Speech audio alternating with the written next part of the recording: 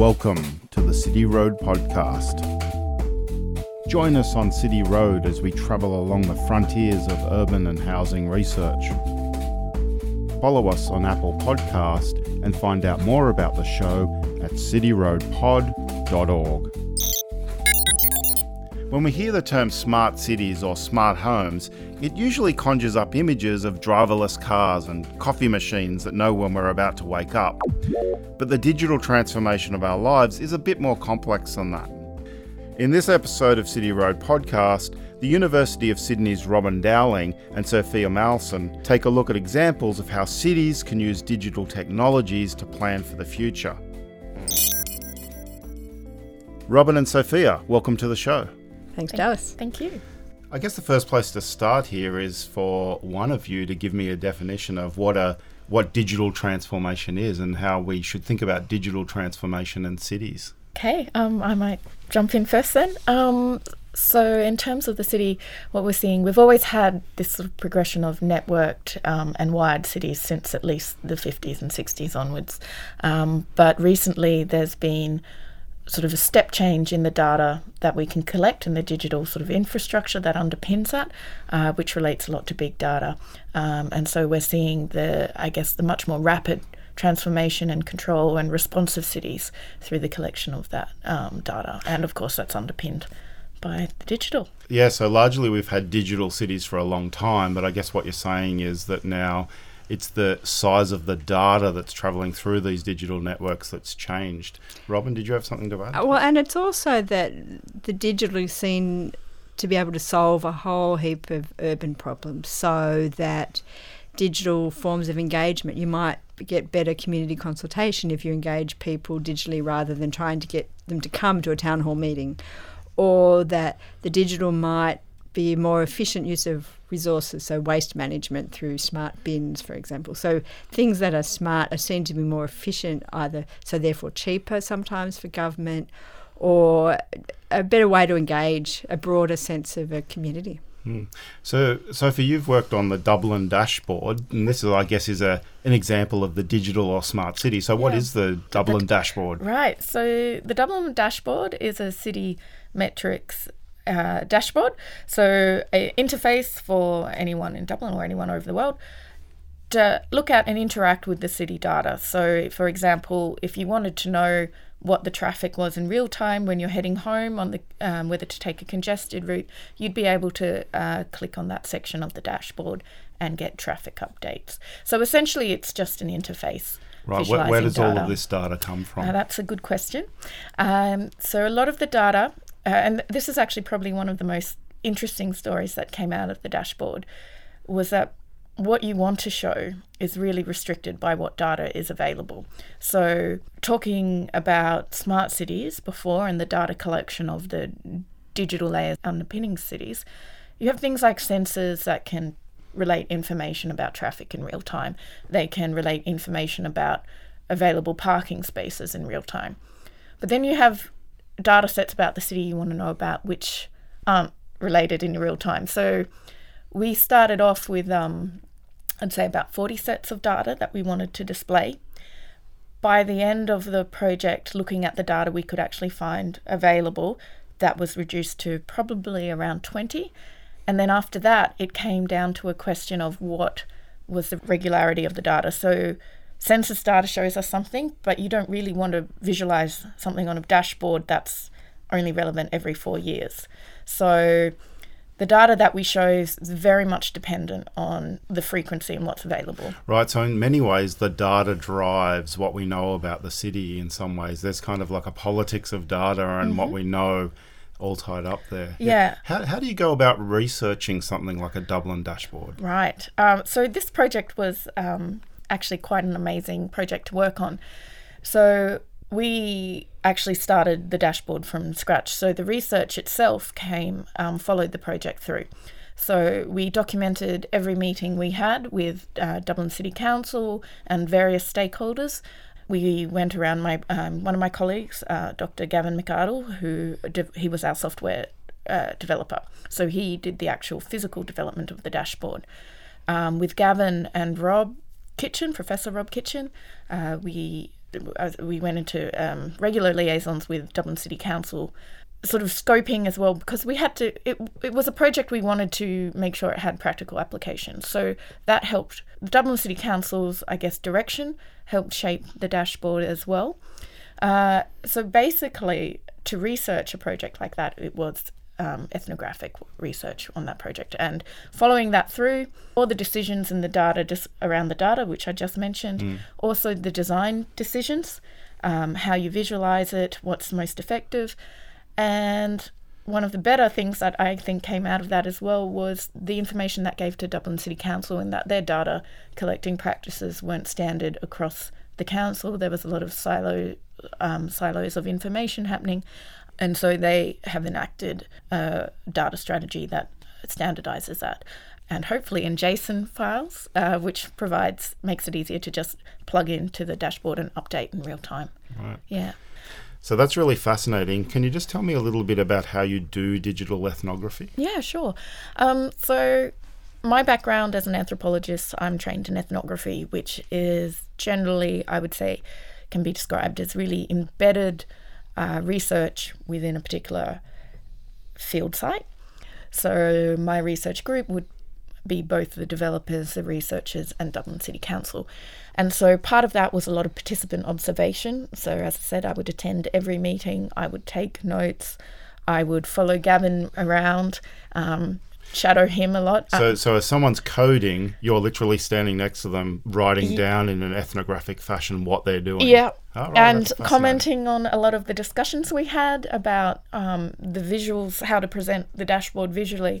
And so I'd be writing it down, and we would have information, requests from our boss, and then Gavin and I would go away and we'd trial and error it. He'd do most of the controls on the computer, and I'd be giving feedback.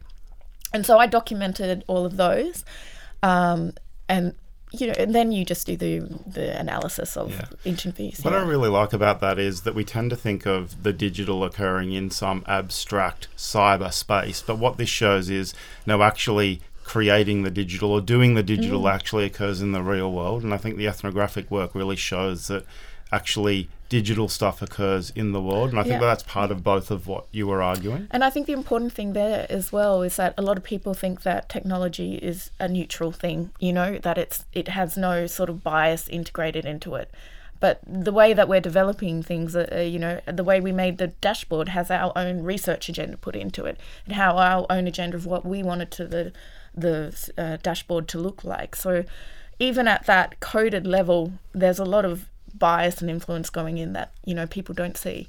So Robin, that sounds like one version of what the smart city is. Are Australian smart cities different, or are indeed they smart? Australian cities haven't actually taken on dashboards, I don't think, in a large way, precisely because what Sophie identified, the amount of real-time data that is publicly available, and this comes back to the politics of data, so that we might have communication carriers, they have an amazing set of data about where people are in the city and what they might be doing about the city. That's not publicly available, or if it is available, it's for a fee. So the dashboards have not been as common. So I think there's some interesting... Australian cities are known to be a bit laggard in the smart city space, but there are some things they're using. There's a pin board, a notion of a pin board, which is a bit like a community engagement tool where you sort of will put if you're planning a redevelopment of a site, it's a way to have a sort of an interface where people can say, hey, this is what I think of this, or you put up pictures. So those sorts of things are happening. So who owns this infrastructure that actually collects the data that we might push into a dashboard? It's owned by a variety of, whether they be communication providers. There are a lot of tech companies involved. So the big IT companies have platforms or proprietary software, essentially, that is collecting and producing data all the time. And in fact, they've been the ones, if you think about some of the Australian smart cities that are around, like Townsville, have all been sort of, the impetus has come from corporations who are interested in transforming the city in a data, digitally driven way. And that's where lots of the critiques of the smart city have come from. It's like, we've got these corporations who have particular interests, and that might be driving the smart city in a particular direction that might leave some people out. The The public-private distinction seems important here, and the whole notion of the smart city as well. How should we think about this intellectually? Intellectually, the interesting questions are how they're being made. So rather than to assume that, well, there's a smart city, it must be bad because it's being corporate driven, and that there are examples of the Dublin city trying to implement a smart city must be good. It's actually thinking about how they're interacting, what is enabling them to happen, and in the process, who is being empowered, who is being left out, and how they're transforming our actual urban spaces. So I think the research questions are the how questions. What is happening? How is it happening? Let's get into the how and what is happening. And Sophie, you've been looking at share housing and smart homes. Can you tell us a little bit about that research? Yeah. So this idea about what a smart home is, as my background's from very much the smart city, I guess, space, I've been seeing what's been happening in smart homes is that there's an interesting parallel with smart housing and smart cities, and they never meet. Why don't you start by telling us what a smart home is? Okay, yeah. Well, so traditionally a smart home is a home that's sort of been, I guess, supplemented or sort of layered on with various forms of technology. So in the 50s, to the 60s, that was wired homes. In the 80s, that becomes this smart kind of term, but not the smart that we know it now. And then for the last couple of years, it's taken on that smart leap in relation to the Internet of Things. So now we're talking about smart homes, the vision is to do with your appliances talking to each other, all of your systems being interconnected. That's not really happening yet. So particularly, that's why I'm linking smart homes, I guess redefining them to a broader definition which incorporates the fundamental smart approaches that we see in the smart city, but in this term applying them to accessing housing and to the actual making of home. So, for example, by that I mean the obvious of like smart meters, which help optimize your resource consumption and manage that, but also in terms of the applications that we use to manage our houses now. So airtasker.com if you want something done which you don't have the skills or the tools to do. Also online housing platforms and renting and sharing platforms. So where the share housing comes in is I'm really interested in the intersection of smart and sharing, because more and more people are sharing and renting for longer because we can't afford to own our own homes. So some startups, particularly in the US, are starting to provide share housing, which is basically facilitated through an online system and an app. So it's bringing that I guess that service factor that we expect of other smart things, I guess, like smart cities, smart communications to the housing realm. And so that means, for example, that you can just go on to your app, you can book your room, communicate with your landlord via the app, and all of those systems become integrated. So it's essentially what they wanted to say was disrupting the housing market, which they don't think has potentially been digitally disrupted yet. So for me, smart housing is not just the technologies in the home, but the broader smart approach that frames it. So sort of smart housing to solve a lot of the problems that unsmart housing has created in the past. So housing affordability and perhaps technology can be a player in solving some of those problems. Yeah, exactly. Yeah, I'd like to touch on a couple of those ideas in there, maybe Robin, with you. I think the idea of smart, I think the idea of disruptive. How should we understand these terms, I guess, in kind of in the academic language that we use? Are these marketing tools? Are they credible ideas? Will we see a disruption? And if we will, what sort of disruption will it be? Well, that's a very good question, in the sense that when people say smart, they mean so many different things. It could be digital, it can be the internet, it can just be communication, it can be apps, it could be, it could just be rhetoric. I mean, people often joke, well, you don't want to be a dumb city. But what I think academically is to think through that idea, and I think in the Australian case, smart and innovation are actually coming to mean the same thing. So if you take the federal government has a smart cities and suburbs program, And what it is was originally launched as part of a federal government innovation agenda that sort of went a little bit quiet. But it was the idea is that, if we want to be innovative, whatever that might mean, then we need to be smart. So that the idea is that smart and technology become the same thing. That we know that you can do things smarter or you can do innovative things without using technology, but they've become sort of quite connected. And I think that's sometimes also because what scholars and policymakers see as disruptive innovations have in the last 20 years been connected to technology. So whether that be through new platforms like Uber or Airbnb, so software platforms, which are essentially a technological intervention into a market. At one level, that's what they are, but they are also an organisational intervention. So we've got new companies coming in and doing completely different things than what Airbnb is not a hotel company, and that's quite important. Uber is not a taxi company. So it's a combination of what interesting words that smart and technology are doing similar work together, but they're not the same. What's the role for government in this, in the new disruptive space? Because it feels sometimes from the outside that digital disruption is a non-government space. It's a space for the private sector, for other actors. Is that true? I would say it depends on what sector. So the role for government, I think, is in at least two ways. So one is that where it is a private sector activity, there's always going to be a role for government to guarantee social equity and environmental outcomes, that these new ways of doing things in the city have implications for people. And one of the things that government does is to make sure that is not going to exacerbate inequality, etc. I guess the other thing, it depends on the disruption. So if we think about something like car sharing, which is a technological disruption in the transport space, and a cultural disruption, so it's about people sharing a car rather than owning a car.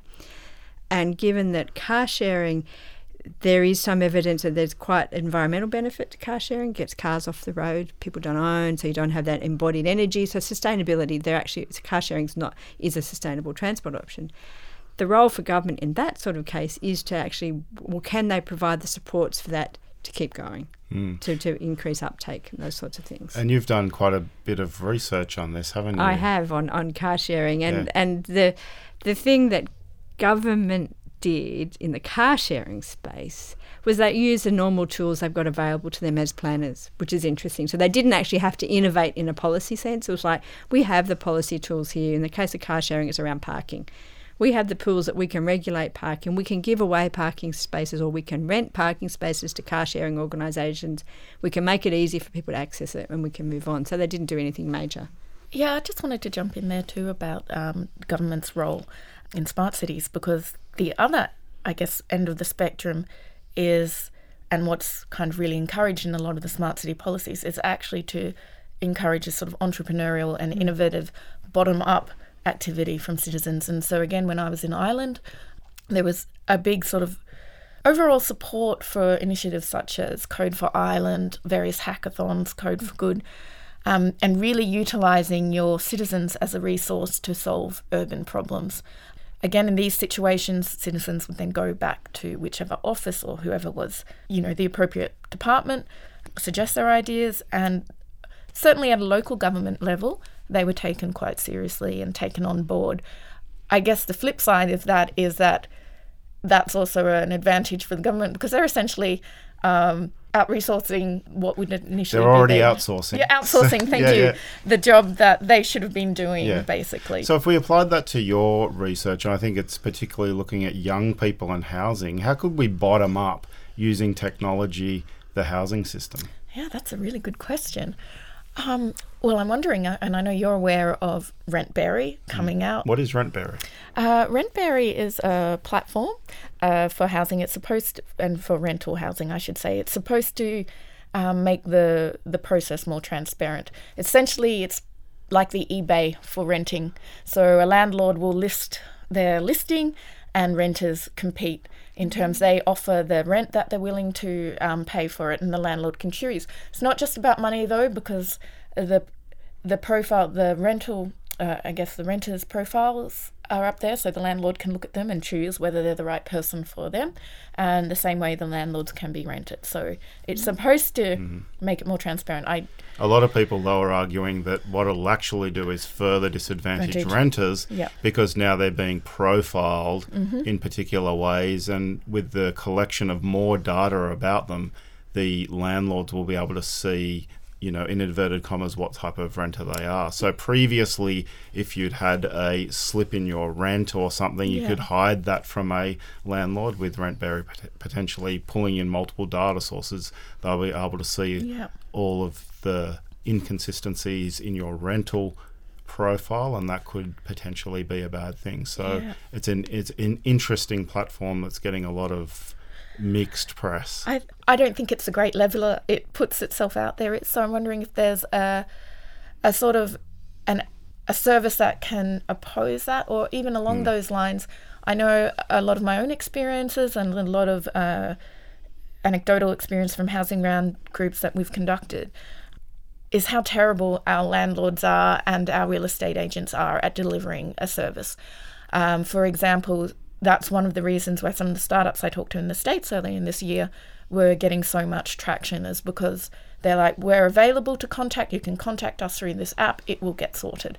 So I think if we could perhaps have an online platform where we can register our complaints, it's there, it's detailed. The real estate agencies or landlords have to act on that, because I can tell you, we've been emailing our agent for about 2 years now, and our window still isn't fixed. Do you think it'll be market pressure on the private sector, or do you think it will be bottom-up community groups that will drive these technologies, or some combination of that? I think probably a combination. I would like to think that the community groups, that we have enough energy to get that going, but I think particularly in the Sydney context, there has to be some sort of market pressure to enact some sort of change. Yeah. And I guess that's the rationale for Smart is it's not an add-on. It's not going to do things on its own.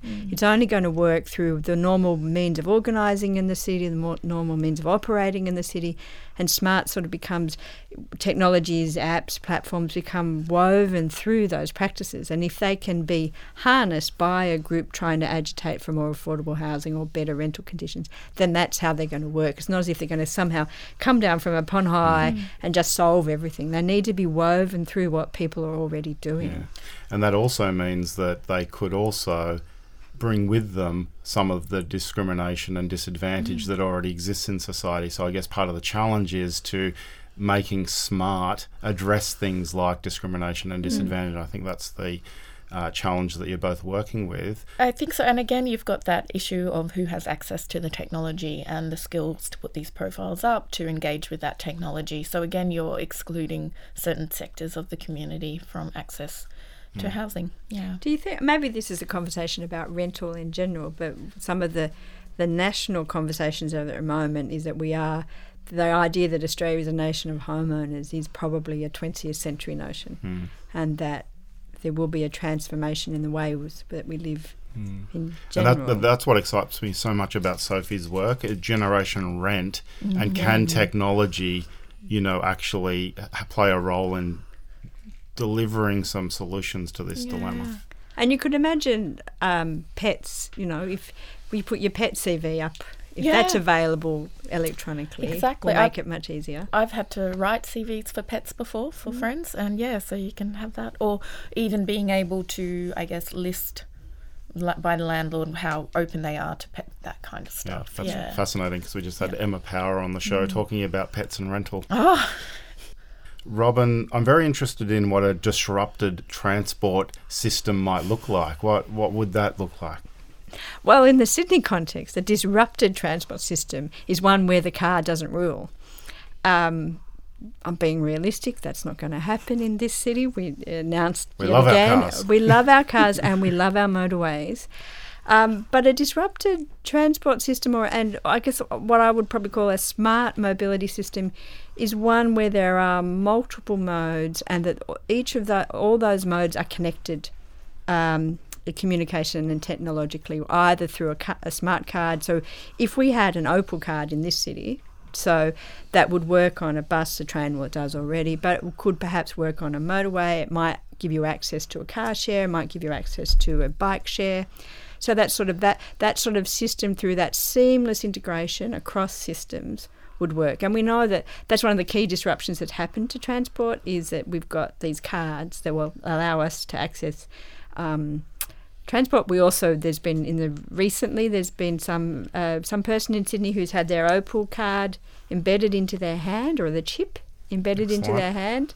So the transport cyborg. That's right. That's right. So I guess. So a disrupted transport system is one where you can have, for me, is one where not one mode is dominant, and it's possible technologically to access all modes equally. Yeah. It seems to me then that this is not just a technological change, that would also require a subjective or change in the way we think about, in this particular case, transport. So what is the connection between changing the minds of the population at the same time as changing the technology? Do those things go together? Are they... But that's the whole... often they don't, and that's the challenge, is that technology is sometimes quite confronting, and it's different. That's the whole point of a technological disruption. So, in fact, Sophie and I have just finished writing a piece on car sharing, where we were talking to car sharers about their experience, and things like you use a car share by using a smart card to open the car, and then you just grab the key, or the idea that someone that, got this card that will just access the car, that somehow, sometimes if things doesn't work with the car, you ring the car share company and they will unlock the car for you, and suddenly you've got access, or the car's not there. So technology, the idea, it distances you, in the car sharing case, your distance from, you don't have a key. It's really quite disruptive to your habits. So people need to learn how, that's the classic early adoption innovators thing, that's what we do. But it quickly, so what needs to happen is that needs to become part of habit. It's the same thing with Opal cards. The amount of people that have Opal cards on their phone, in their phone, and that's just what you have now. So if we looked forward 10 years into the disruptive space of the future, what would the disruptive housing look like, Sophie? Or the disrupted house? The disrupted house. If I was cheeky, I would say it would be affordable and sustainable. That would be great. And shared. The disrupted house, to me, I would... Again, it's kind of, and it's this kind of thing when people talk about smart houses, like this totally super connected space. But to me, it'll just implement in the ways it has, little bit by little bit. So for me, for any of the people who love technology, it's probably having all of your systems still connected, so you can program for your heater to go on or the air conditioning turn on. So that kind of, I guess, coded questions and instructions to operate your house. But in terms of disruption, I think for the market and for sharing, it would be, I read an article somewhere which was on an alternative housing model, which said housing as a service. So this kind of, if we're going that way, then I really do see that housing becomes, it's already a commodity, but more like a service, like your Uber or your, WeWork becomes WeHouse or something. So it's flexible, it's lease periods aren't definite, you can have a month or so, you can move cities and just slot into a house straight away. And then I guess, it's that mobility, it's that flexibility, and a bottom line that you're going to get in terms of quality. As a housing researcher, that seems very disconcerting for me, the idea of that technological disruption. Have you talked about the smart renter of the future? Is that something that you've talked about as well? I would love to. I haven't really actually focused on the actual renter as such yet, so that's a really good point. But I do feel it will again be moving in that model. Part of that as well is also reflective, I guess, of our workforce and economies at the moment. So a lot of people are on contracts. A lot of people have to move internationally or interstate for that. So I think the smart renter is somebody who's going to have to adapt to a flexible and mobile. I think we need a smart landlord to suit the smart renter. I think so. A mobile, everybody's flexibility. Yeah. What about in the transport space? If we look forward 10 years, where do you see this going? In a technological sense, the big thing on the transport landscape is driverless cars, autonomous vehicles. There's some predictions are saying that they'll be on the road in 5 years, not necessarily in Australia.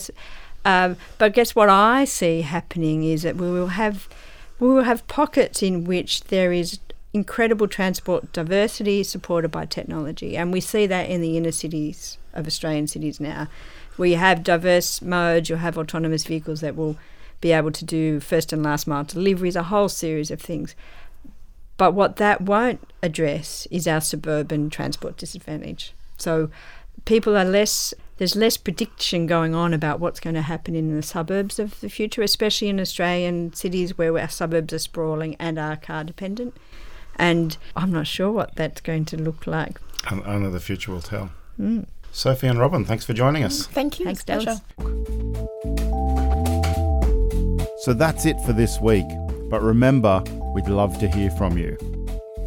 Please leave us a review via our iTunes podcast site. Just hit the subscribe link on our website at cityroadpod.org.